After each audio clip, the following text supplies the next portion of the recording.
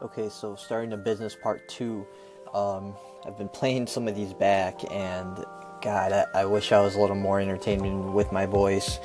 Um, I probably wouldn't make a very good, radio DJ or something like that. And so, apologies for a lot of the monotone. But hopefully, you kind of derive some value out of this. And so, part two of piggybacking off of what I had stated earlier. So yeah, so I want to start a restaurant.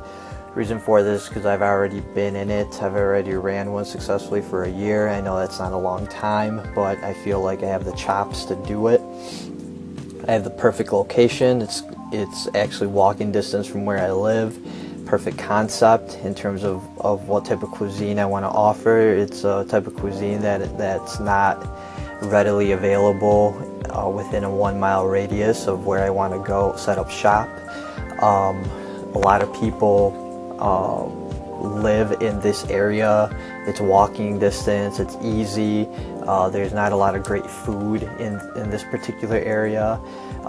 Parking is troubling, but because there's so many like condos, apartments, and things of that nature, that I feel that parking actually is an advantage because a lot of people don't like to move their car, and so there's going to be people that are going to be walking over instead of driving over, and so I think that's going to be a big advantage.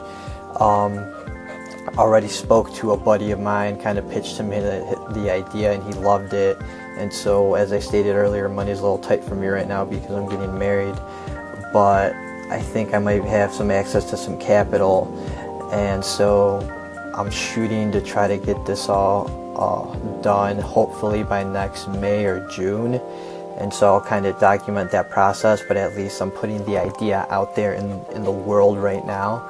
And then I'm going to sit down and play around with the numbers and play around with how things are going to look to see if we could actually bring this to life. And if for whatever reason we can't bring this to life, we'll do something else. But 2018, we're launching businesses, and so stay tuned on that progression. Thanks.